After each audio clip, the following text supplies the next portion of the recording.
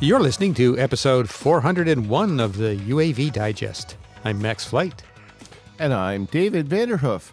Hello, Max. Wow, we're starting our way to episode 500. What a concept. Yeah. We're only about 2 years away from that, right? Well, yeah, but Marching 52 forward. weeks a year, yeah. Well, it depends. If you go on vacation, it may be more like 3 or 4 years. Well, that's true. That's true. Sorry.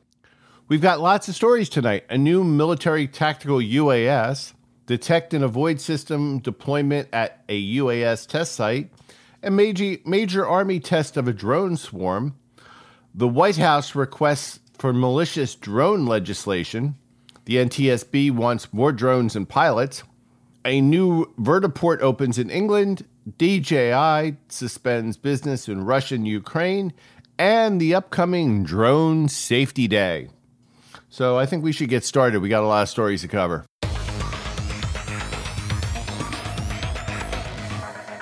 Well, our first story is Meet Phoenix Ghost, the U.S. Air Force new drone project perfect for Ukraine's war with Russia. The Phoenix Ghost is a tactical UAS, kind of like the Switchblade we talked about last week, designed by the Air Force and manufactured by AVX Aerospace. It's just been revealed. It's been classified up till now.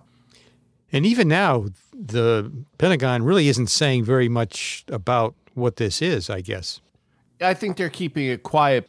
It's part of the Air Force's Rapid Prototype Program, which they've turned us around prototyping basically by a private company and keeping their hands out of it to get the product out into the combat space, in fact. And we are shipping them to Ukraine. They are saying that the training required for Ukrainian operators would be minimal for those who were already familiar with the Switchblade or maybe some other unmanned aircraft. Of course, that's a key part of providing arms to the Ukrainian military forces is that they can learn to operate them quickly. And the Ukrainian military forces have also been training with the U.S. military before this conflict. There's a mutual understanding there. And this rapid prototyping came into play where they could implement it fairly quickly and ship them overseas. And they're going to be used with little training. So it's a very interesting aspect of modern warfare is to basically get a new weapon system out. Considering when we talk about Air Force, normally we're talking about weapon systems design that takes 2 or 3 years at minimum to get a prototype, let alone another 10 or 20 seems to get out into the sphere of the combat, etc. So hopefully it will be helpful to the Ukrainian forces, but definitely interesting that the Air Force has gotten to the point where they can do this rapid prototyping, which they've been trying to get out of the habit of building programs like the F-35 or the new tanker program that will take forever and are hardly successful. David, I think this is now maybe 2 episodes in a row where we've mentioned the Russian aggression in Ukraine. I'm going to have to check our stats just to see if we've been banned in Russia for calling it a war. I don't know. They might shut us off. You never know, but I won't speak for my co-host, but the Ukrainians don't deserve this, and they're fighting the honorable fight, and we need to do everything we can to help them succeed against this aggression. And that's simply what it is aggression. Agreed. So, next story, New Air partners with Cal Analytics and the FAA, and this is from UAS Magazine. Under a technical assistance program with the FAA, Cal Analytics will deploy their detect and avoid system for low-altitude BVLOS operations in the New York UAS test site. Boy, New Air and the New York test site seems to be getting lots and lots of work, or at least they've got really good PR showing that there's lots and lots of work. Yeah, well, it's a good bunch there. And, of course, New Air it stands for the Northeast UAS Airspace Integration Research Alliance. And among other things, they manage the drone corridor. It's a 50-mile drone corridor And they also manage, of course, the FAA UAS test site at Griffiths International Airport in New York. And this CAL detect and avoid service, it's kind of a full-featured suite of UTM services. So it includes things like situational awareness, conflict detection, health monitoring, and various weather services. So it's it's a pretty comprehensive platform, I guess you could call it. The recent BVLOS Aviation Rulemaking Committee recommended that the FAA develop a methodology for approving safety-critical UTM for BVLOS. So New Allen, Cal, and the FAA are working that. So, I mean, it's been a long time, Max. Remember when test sites were just new and exciting, and now they just seem to be doing their work quietly in the background. And the FAA is listening and learning, but we still need them to work a little faster, at least the FAA. One could hope. So the Army is going to test the biggest interactive drone swarm ever over Utah. So the Army is going to have Edge 22, which is the Experimental Demonstration Gateway Exercise, otherwise known as Dugway Proving Ground. And if you don't know about Dugway is possibly Area 52. Is that right? If you watch enough episodes of Ancient Aliens, you'll find out that Dugway might be where they moved all the aliens from Area 51 when Area 51 became too exciting. But besides that, the Army's going to test some drone swarms, and a very large one at that. Yeah, this is a swarm of up to 30 small networked drones. They're going to launch them from both air and ground vehicles. And then in this test, the swarm will identify enemy positions behind enemy lines. I guess it's a big simulation kind of an exercise. They're going to use a couple of different drones, the Area 1 Altius 600 drone, as well as the Coyote drone built by Raytheon. If you don't know, Dugway is a huge proving ground for the United States Army for weapons testing. This is kind of like the Army's version of the Nellis testing range. So if you can imagine, the swarm will use infrared sensors and electronic warfare payloads to detect enemy signals, establish their positions, and send information back through the network to command posts and manned assault aircraft. So basically, these drone swarms are going to report to things like Apaches to take out the targets. So the article says they weren't going to do any sort of aggression, or attacking the enemy forces themselves, but basically being a communications relay to other attack aircraft. Boy, I think large swarms of small drones are, in large part, what we're going to see in the future in, military operations and conflicts and all. I mean, I think there'll still be a role for, the larger kinds of drones that we've seen used in conflicts now. But, developing the control software to manage these swarms, that sounds like something that would be very difficult to defend against. Yes, and the other part about it is, with one aircraft, you lose the aircraft, you lose the information. With the swarm, you lose one aircraft, the other aircraft fill in that hole, So kind of scary science fiction-y that we're getting to these kind of things, but it's definitely interesting. So, Max, we had a quote from Major General Walter Rugen of the Army Future Vertical Lift Cross-Functional Team. If you know about that, they're building the new helicopters. Well, I like this quote because it's, I don't know, it just sounds kind of homey and it sounds Army. So he says, we'll be launching them pretty much, Monster Garage style. Any way we can. We can launch it from the air. We can launch it from the ground. We can launch from fixed wing, rotary wing, any type of ground vehicle. Yeah, I can just imagine, here comes the Army, land, air, and sea. The next thing you know, you're, encased in a swarm of drones. And different drones would probably have different, What's interesting is it's not only a network of one type of drones, but it's a network of multiple drones. So the one set of drones might have a mission sensitivity towards radar or whatever, whereas so you're making a battlefield node, and that kind of cross informational will help everybody and be able to, it's funny, Max, all the years that the Army couldn't talk to the Air Force and the Air Force couldn't talk to the Navy and the Marines were all completely isolated.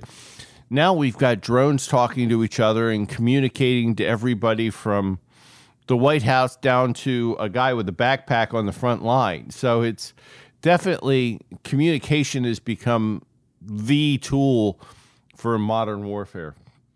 And this Edge 22 exercise, it's actually operating right now, started April 25th, and it runs through May 12th, 2022. And again, it's at the Dugway Proving Ground in Utah near Salt Lake City.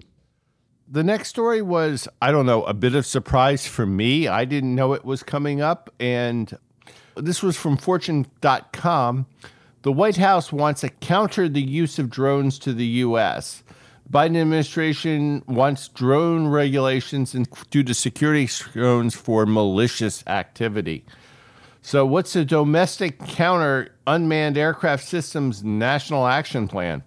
So this is the plan that the White House has put forward, and we'll have a link to the fact sheet which summarizes this in the show notes. But the White House wants Congress to, quote, adopt legislation to close critical gaps in existing law and policy that currently impede government and law enforcement from protecting the American people and our vital security interests. This action plan, well, it's asking Congress to adopt legislation that would do a number of things. And there are actually 10 areas that they talk about. Just to go through them kind of quickly, the first is to expand the set of tools and actors who can protect against UAS by reauthorizing and expanding existing counter-UAS authorities. And so that would be with the Departments of Homeland Security, Justice, Defense, State, as well as the CIA and NASA in limited situations, because that's what we've had so far. But they're also proposing that legislation be created that would expand UAS detection authorities beyond those departments to include state, local, territorial, and tribal law enforcement agencies, as well as critical infrastructure owners and operators. That would be a massive, massive expansion that's not allowable at the current time. Well, yeah, and state, local, and territorial and tribal law enforcement that's a big enough step up. But then who gets to decide what critical infrastructure owners and operators are? That's moving this authority to privately owned organizations, like a company that owns a nuclear power plant will have the ability to defend it. So it's interesting. The third one says creates a federally sponsored pilot program. Another pilot program for unmanned aircraft. Yeah, I know. Sorry, it drives me. That one drives me nuts, folks. It's a running joke. Sorry for interrupting. No, that's okay. For selected SLTT law enforcement agent participants to perform UAS mitigation activities and permit critical infrastructure owners and operators to purchase authorized equipment to be used by the appropriate federal SLTT law enforcement agencies to protect their facilities. Oh, there's a mouthful there. Mitigation activities, well, okay, that's counter-UAS. To purchase authorized equipment to be used by the appropriate federal or SLTT law enforcement agencies to protect their facilities. So, who's going to do the authorizing on what equipment is authorized? Yeah, I don't know. We're looking at a summary here, so maybe the actual document has more information. I mean, this is an expansive document, even simply, right? Establishes a list of U.S. government authorized detection equipment approved by the federal security and regulatory agencies to guide and authorized and entitles in purchasing UAS detection systems? That's the answer to the question for above, but how long is it going to take for the U.S. government to come up with an authorized list of detection equipment? Nothing like this comes easy, That's true. Also proposed is establishing oversight and enablement mechanisms to support critical infrastructure owners and operators in purchasing counter-UAS equipment for use by authorized federal agencies or SLTT law enforcement agencies. We keep saying SLTT. That's an acronym that they have in here, and that's just simply the state, local, territorial, and tribal agencies, SLTT. So you'll see that come up frequently. The next one is the big one. Create a federal UAS incident tracking database. That's going to be interesting. What data are they going to be tracking? There's going to be pushback on that one. I think they're looking at just recording and tracking the number of incidents of rogue drones or malicious drones, where they are, just to understand what's going on. Right now, there's no, I don't believe, central repository for all that kind of information. I mean, the FAA, I think, knows some of it, but other agencies may know, other pieces of the puzzle. And to put it all together, I think you'd want to do that in order to understand comprehensively what's going on. This also talks about coordinating research, development, testing, and evaluation. Also, another interesting one is they propose to enact a comprehensive criminal statute, something that sets clear standards for legal and illegal uses, that also closes loopholes in existing federal law, establishes adequate penalties to deter the most serious UAS-related crimes. And then finally, there is a comment to enhance cooperation with the international community on counter-UAS technologies, as well as the systems designed to defeat them, which makes sense. So, David, going from where we were before, which is to have only certain agencies that had limited powers, to this kind of comprehensive proposal for the actions that need to be taken, and the actions meaning Congress, because this is the kind of thing that legislation would be required. So I think a number of folks have been working very hard, probably for some time, to put this together.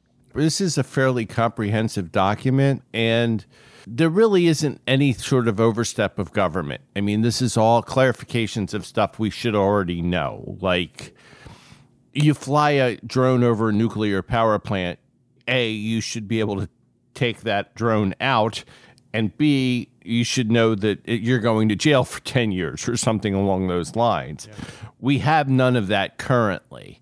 The only enforcement agency, technically, as far as UASs go, currently is the FAA, and they don't have any enforcement ability. So, and local law enforcement or state law enforcement, they don't know how to handle it. So, I mean, this is definitely a step in the right direction. I'm just wondering, the devil is in the details, though. There's a lot going on here, and it's a major step forward, but it's going to take lots of time, and there's going to be a lot of backroom dealing to get even half of this done. I'm interested to see what kind of support this has in Congress, and whether it's bipartisan or not. Just looking at this and only thinking about it for a day, I don't really see anything in here that is highly politically charged or could be highly politically charged. No, but this is Congress. They'll figure out a way of making it politically charged. Yeah, I agree. I mean, it's very straightforward. These are things we're missing, and these are things that we need to implement. So I really don't know where this could go wrong, other than it's going into a political environment, and things that aren't political suddenly do become political, and it doesn't. You wonder what the next steps are. So let's talk about the government buying and using drones. Yeah. Which was kind of ironic after that story, which is National Transportation Safety Board wants to expand drone operations. And Max and I know the guy that wrote the book on NTSB drone operations. We do. Who has now retired. But the NTSB has a history of using drones in their investigations, documenting accident scenes, processing data using photogrammetry software, and currently they have 5 pilots and 7 drones. The program has been so successful, the NTSB wants more pilots and more drones, which I think we should give the NTSB anything they want because they do the Lord's work when it comes to figuring out what happens when something goes bad. Using drones in this way, it's just another tool in their toolbox, in their investigations toolbox. And it's something that's proven to be beneficial to the NTSB. And it's not, I don't think, something that is hugely expensive relative to, other aspects of carrying out an investigation. So, I think the NTSB should get more pilots and more drones. So absolutely. So we're in agreement on that one. But it was just kind of ironic that, the next story that I found after the White House story was the government wants to buy more drones. So where do you fly your drones? Or more to the point, where do you land them? The world's first airport for drones opens in the heart of Coventry. Coventry, of course, being England. And this was from the Coventry Telegraph.net. So the Air One Vertiport was opened in Coventry, England. So this is a hub. They're using this to demonstrate eVTOL vehicles. And we talked about this previously, about a year ago, I think. We talked about Urban Airport Limited. So they've actually put together one of those proposed at that time vertiports. And it's not a permanent location. They're going to leave it in Coventry for at least a month while they demonstrate its capabilities and show it to the public and others. And then they plan to move the vertiport to other locations in the UK and then even internationally. And if you recall from our conversation a year ago, it's kind of a circular structure, and it has a takeoff and landing zone in the center. But inside of this thing, which is not that huge, but it allows for traveler processing. There's an arrival and departure lounge. There's facilities for baggage scanning, and there's even retail space in there. It's like a mini airport. Yeah. It's a heliport for vertical aircraft. The primary, an Urban Airport Limited, and we'll have a link to them in their show notes, designs, develops, manufactures, and sells and operates infrastructure for urban air transport, such as air taxis and autonomous delivery drones. The company wants to create the ground infrastructure. Now, we've talked about that a lot, Max, over the last 5 years.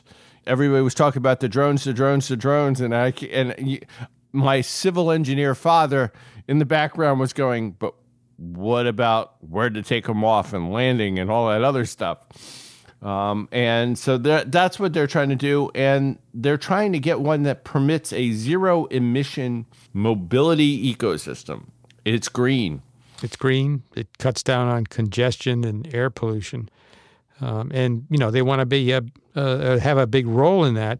Urban Airport plans more than 200 of these vertiports around the world over the next 5 years. So they're in the stage, I guess you would summarize, David, as saying they've built one, and they're using it, so it's sort of a mobile roadshow, using it to demonstrate what this is all about, the capabilities, and to, I think, probably interest maybe, local governments, whatever, in maybe participating in this in the future as they look to build their 200 worldwide.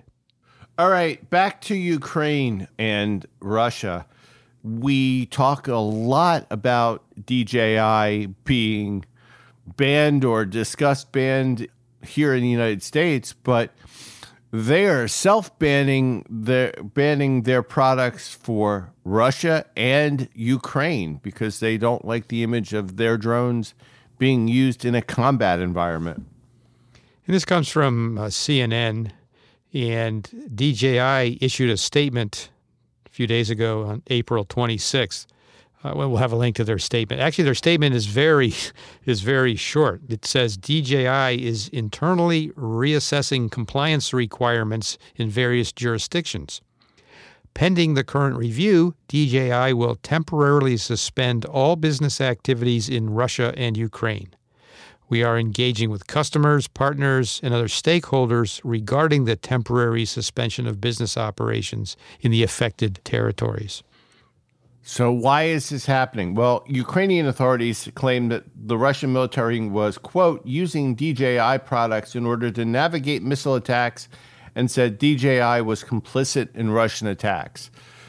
Well, I mean, if their hardware has been found in Ukraine, so, DJI has publicly stated they are opposed to their products being used for military purposes, but needless to say, we've talked about Russia using Western equipment, especially UASs, because their technology in that field is behind. Even the Russian drones have had Western European and United States technology in them. So, of course, they're going to use whatever they can take. But, it's not a good image for DJI currently.